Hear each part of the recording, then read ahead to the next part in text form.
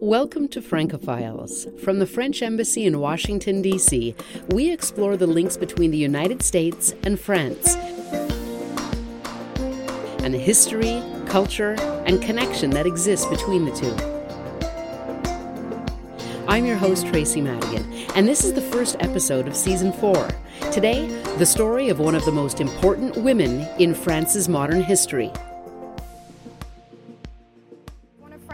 Greatest national treasures. Simone Veil, who all at once represents the fight for Europe, for the memory of Holocaust victims, and for women. Women's rights champion and Holocaust survivor Simone Veil. She represents the resistance, or at least the deportation, and also the fight for women's freedom. And she was also a staunch believer in Europe. Simone Veil was one of the most admired women in the country. A staunch defender of women's rights, she led the fight to legalize abortion in France and campaigned for European reconciliation, joining the ranks of French legends Voltaire, Victor Hugo, and Marie and Pierre Curie. A ceremony paying homage to the life and legacy of one of France's most admired figures. Simone Veil was given a hero's honor on Sunday, as she and her husband Antoine made their entry into the Pantheon, France's most prestigious mausoleum. President Emmanuel Macron commemorated a woman who did not let her circumstances define her life. Your work, Madame, was great because it was fueled by your grief and your wounds, by your loyalty and your resolve, but also because you dedicated it entirely to France and the Republic. Because you honored France with all your might. Today, France honors you. Comment définir la mémoire?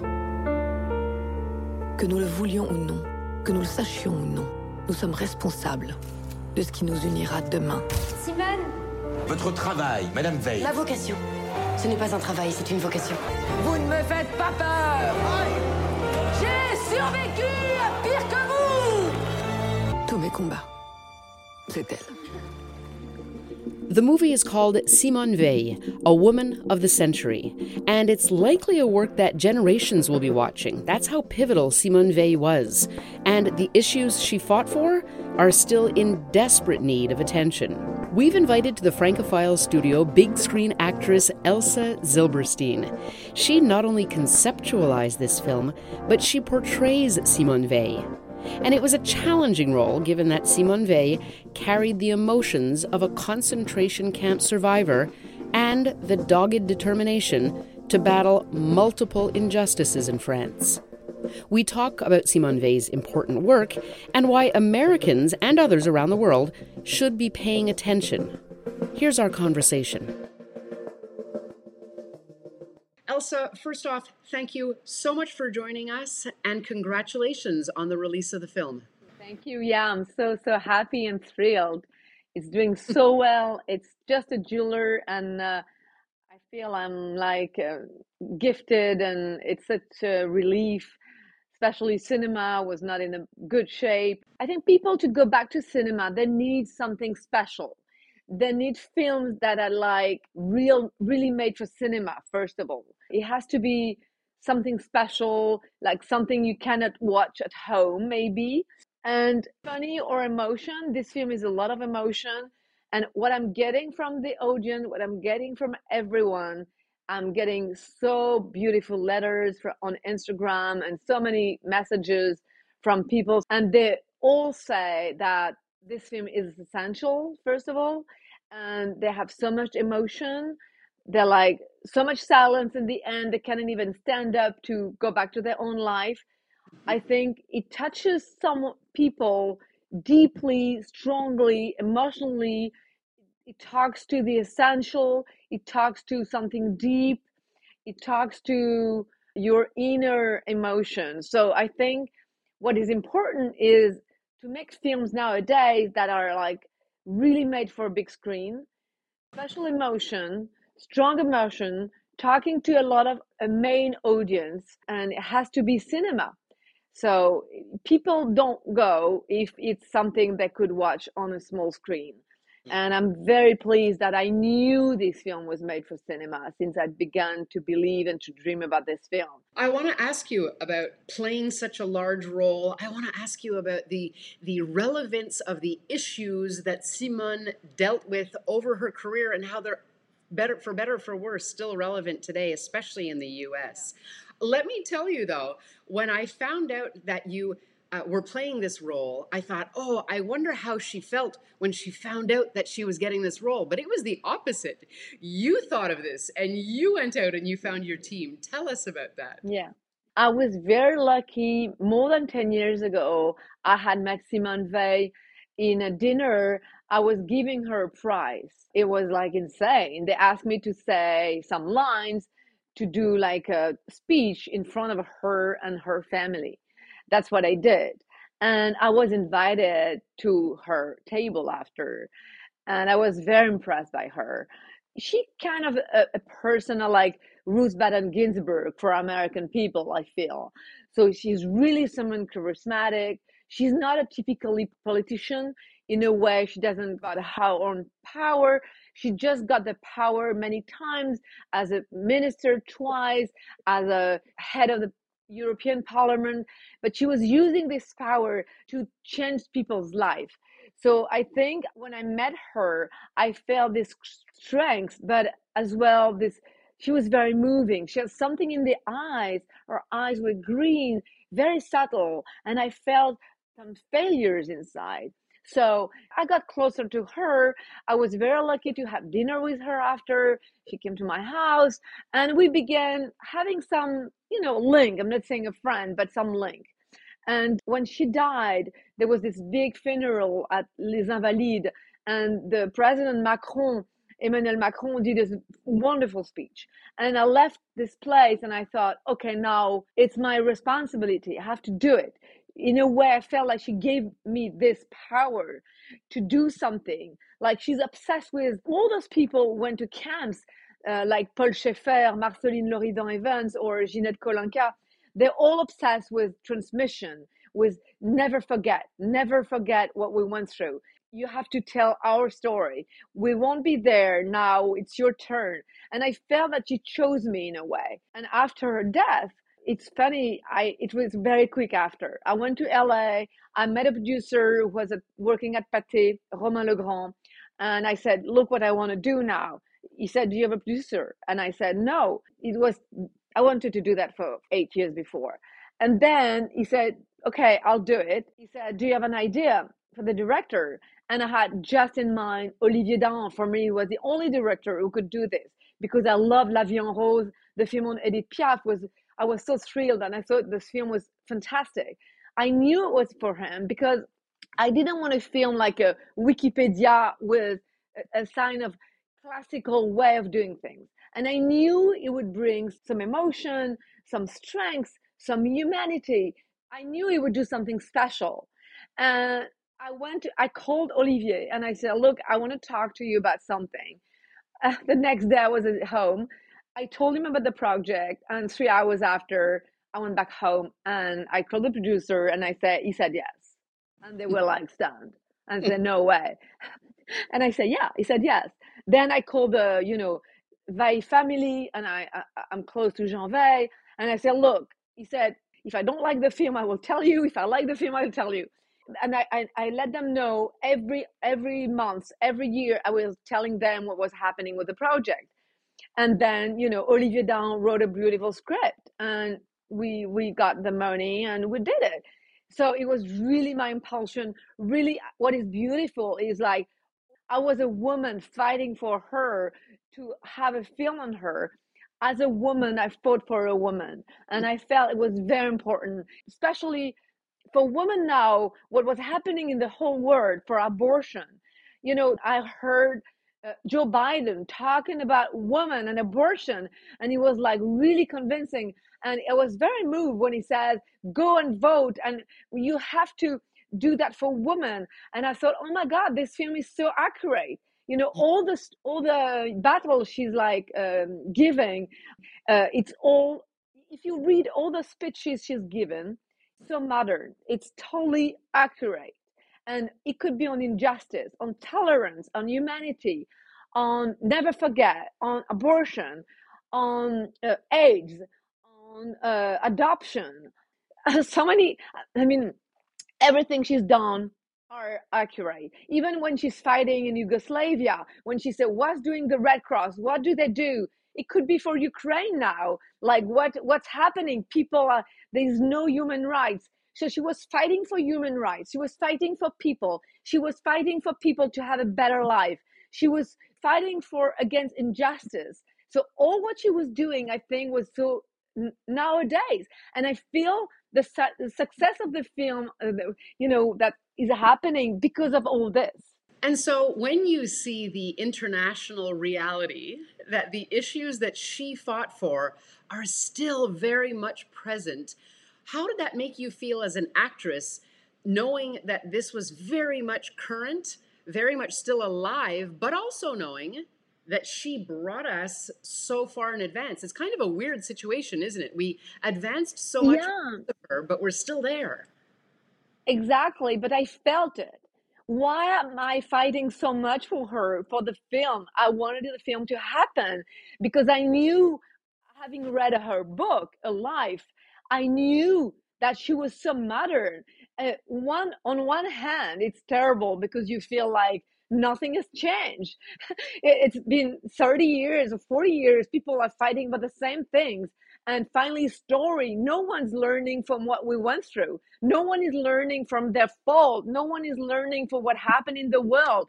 Look what's happening in Italy with the fascism and the totalitarianism. Even look at Putin, look at the world. And I knew already it was so accurate, but with abortion in America, it's even more accurate. So it's totally crazy. I would love to go to Washington to come and do something with women to talk about that. I want, Kamala Harris to see the film.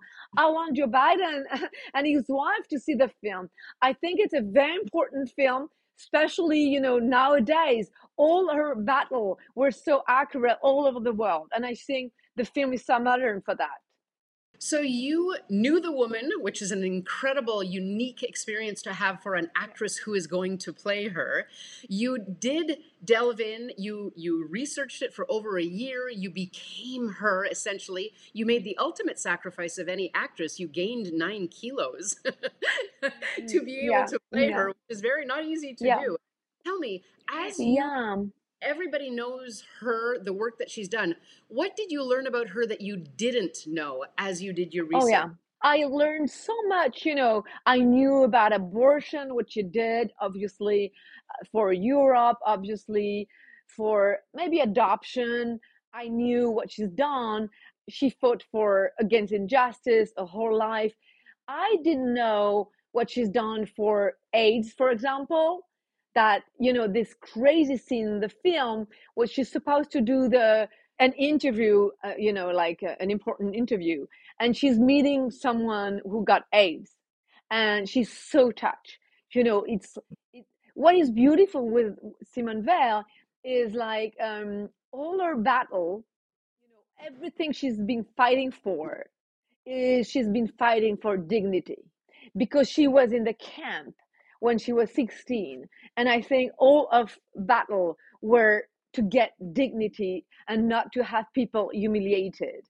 So I didn't know about what she did for AIDS, for drug addicts, for example, for adoption and discover after. What she did even for mother when they brought the kid for les maternelles, what she did to les aides maternelles.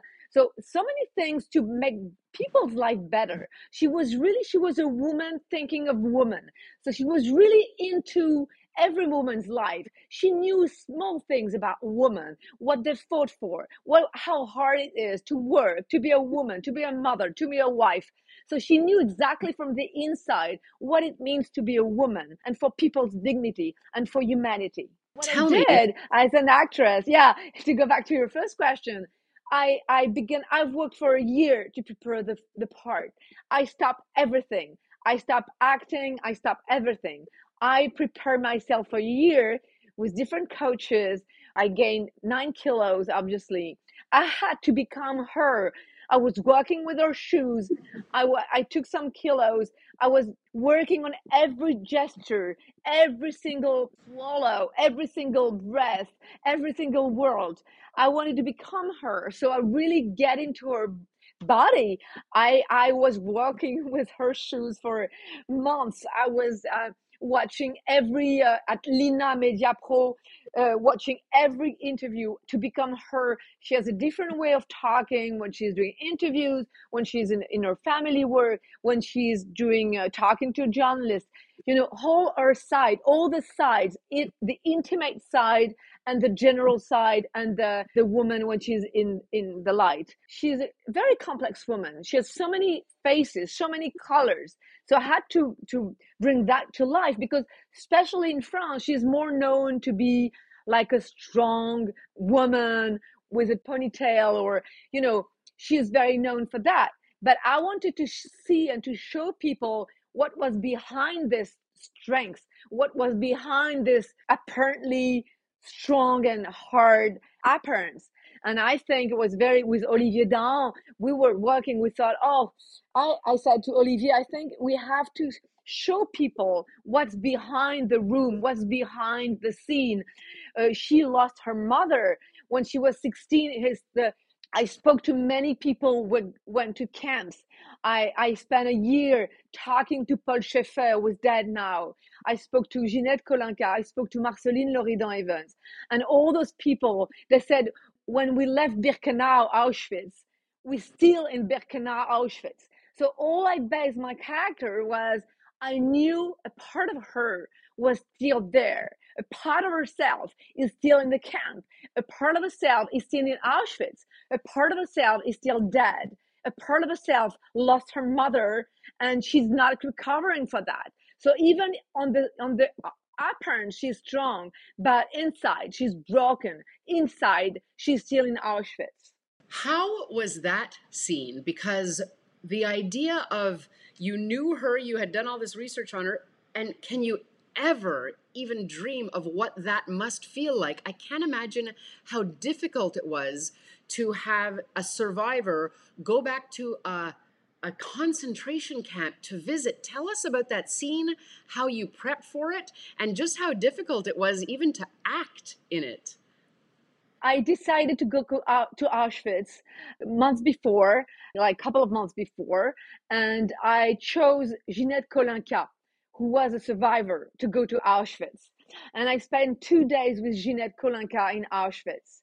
And I was very moved and nourished by Ginette, what she told me about what they went through. I did a short film. I filmed Ginette for 2 days. It was very important. First of all, I read many articles. There was a small book by the head of Paris Match, Alain Genestard, who wrote about Simone going back to Auschwitz when at her age. So he wrote on that.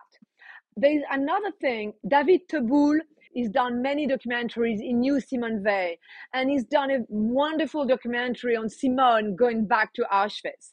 So with all the research I did, when I went there, I felt something very strong. And certainly for me, what I felt is like, well, she's bringing her own family. She wants transmission. She's telling them what she went through. But on another hand, she's back to be 16. She's 16 at this time. She's touching the koya where her mother slept. All her emotion is coming back in her eyes. So all my work was about, I had to feel the suffering. I had to have that in my eyes. All what she went through sorry, I moved suddenly, I'm telling you.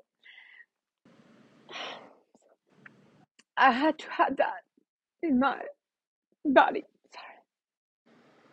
In my eyes. I had to be there. Sorry. Yeah. You still feel it. You still feel it. That's how intense it was. Yeah.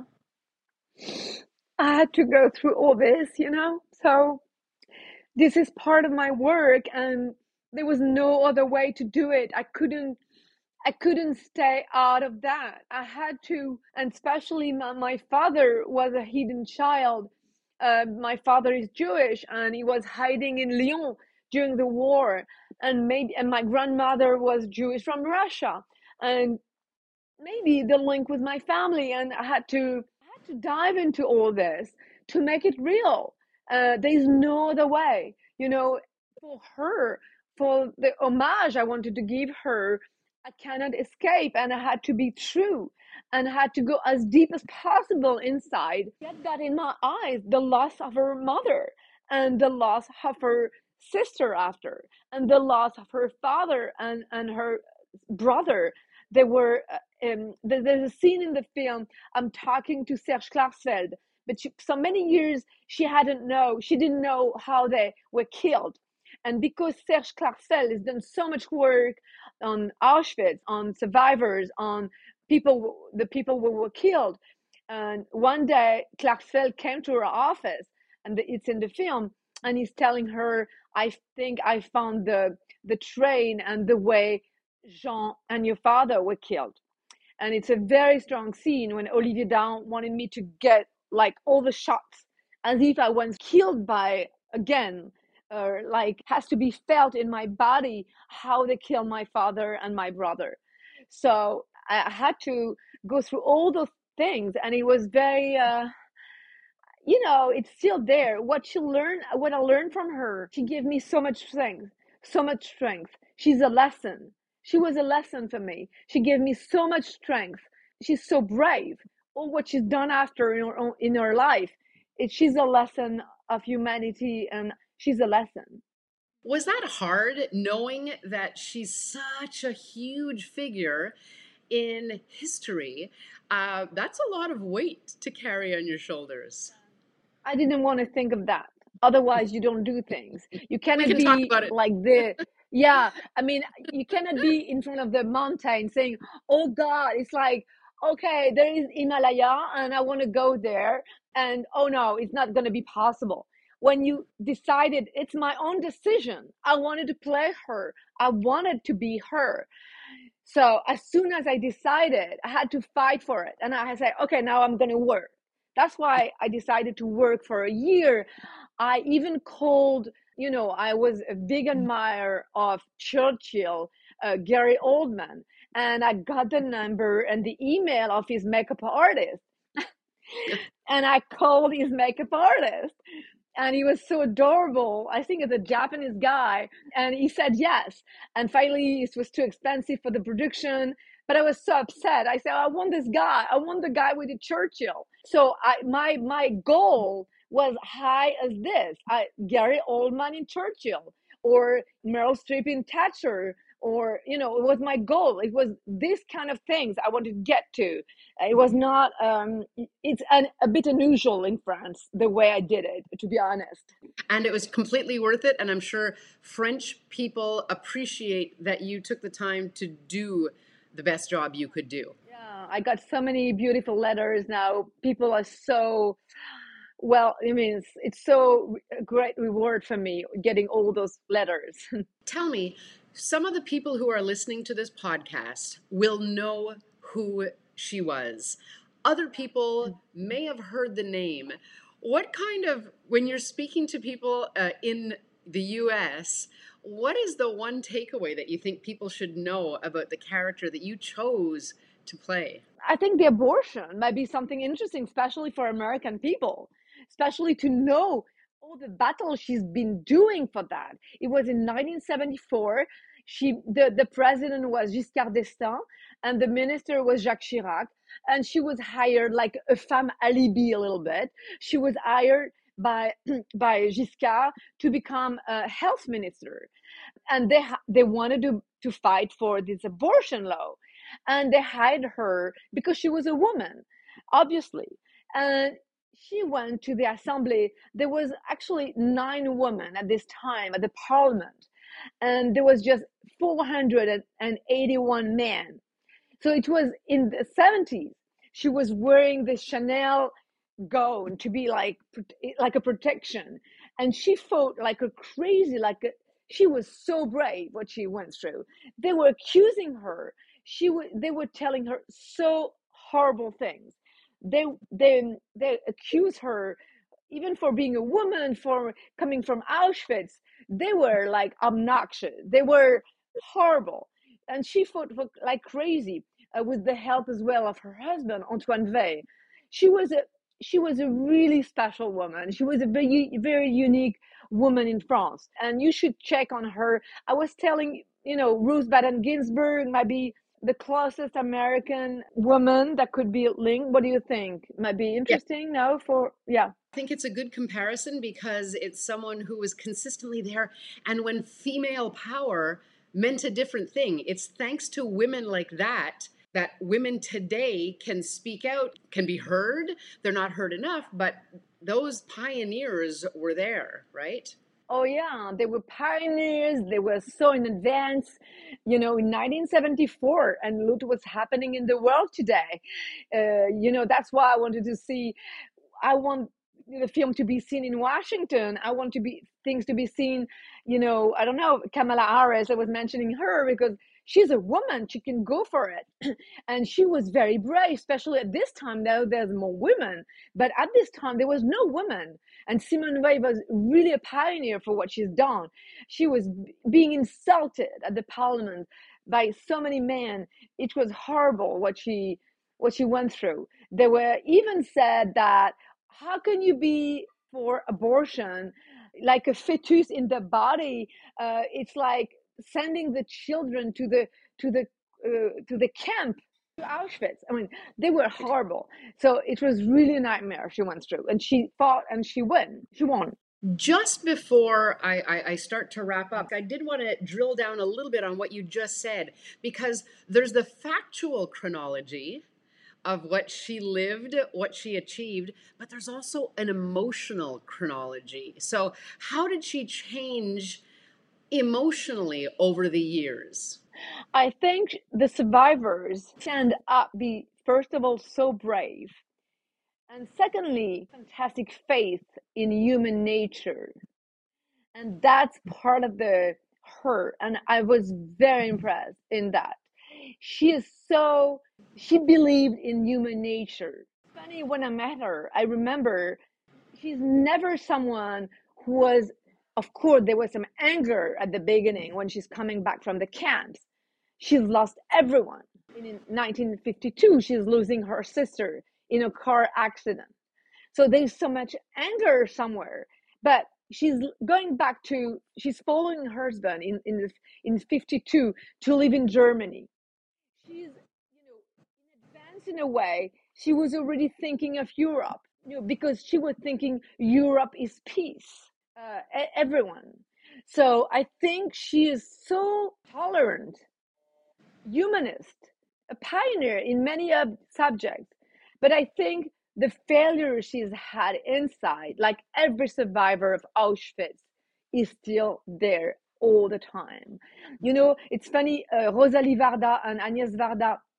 Rosalie Varda was telling me a small story. Agnès Varda had done a film on Les Justes. Les Justes are people who saved Jews during the war. My father was saved by Les Justes. You become a just, I don't know if you said that in English, you become a just when you've been saving some Jewish people. At the Shoah Memorial in Paris, you have a whole wall with the name of the just. And Agnès Varda has done a small film on that. And Rosalie Varda was telling me that Simone came to see this film, and she saw her shoulders going like this for an hour and a half.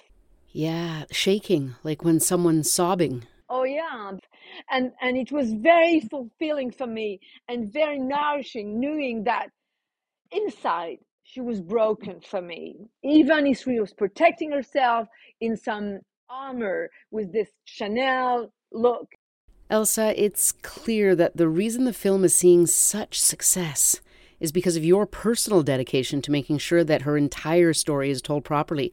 You knew her when she was alive, and now viewers feel they know her at a much deeper level than what the history books will be sharing. So thank you so much for the work you did in bringing this important chapter in history to light so that we hopefully can all build upon it. Thank you. Yeah, I'm so happy. Thanks for listening. Let us know what you think of the show and who you'd like to hear us talk to. Please subscribe and rate this podcast. That way more people will hear about it. Thanks so much for listening. Au revoir.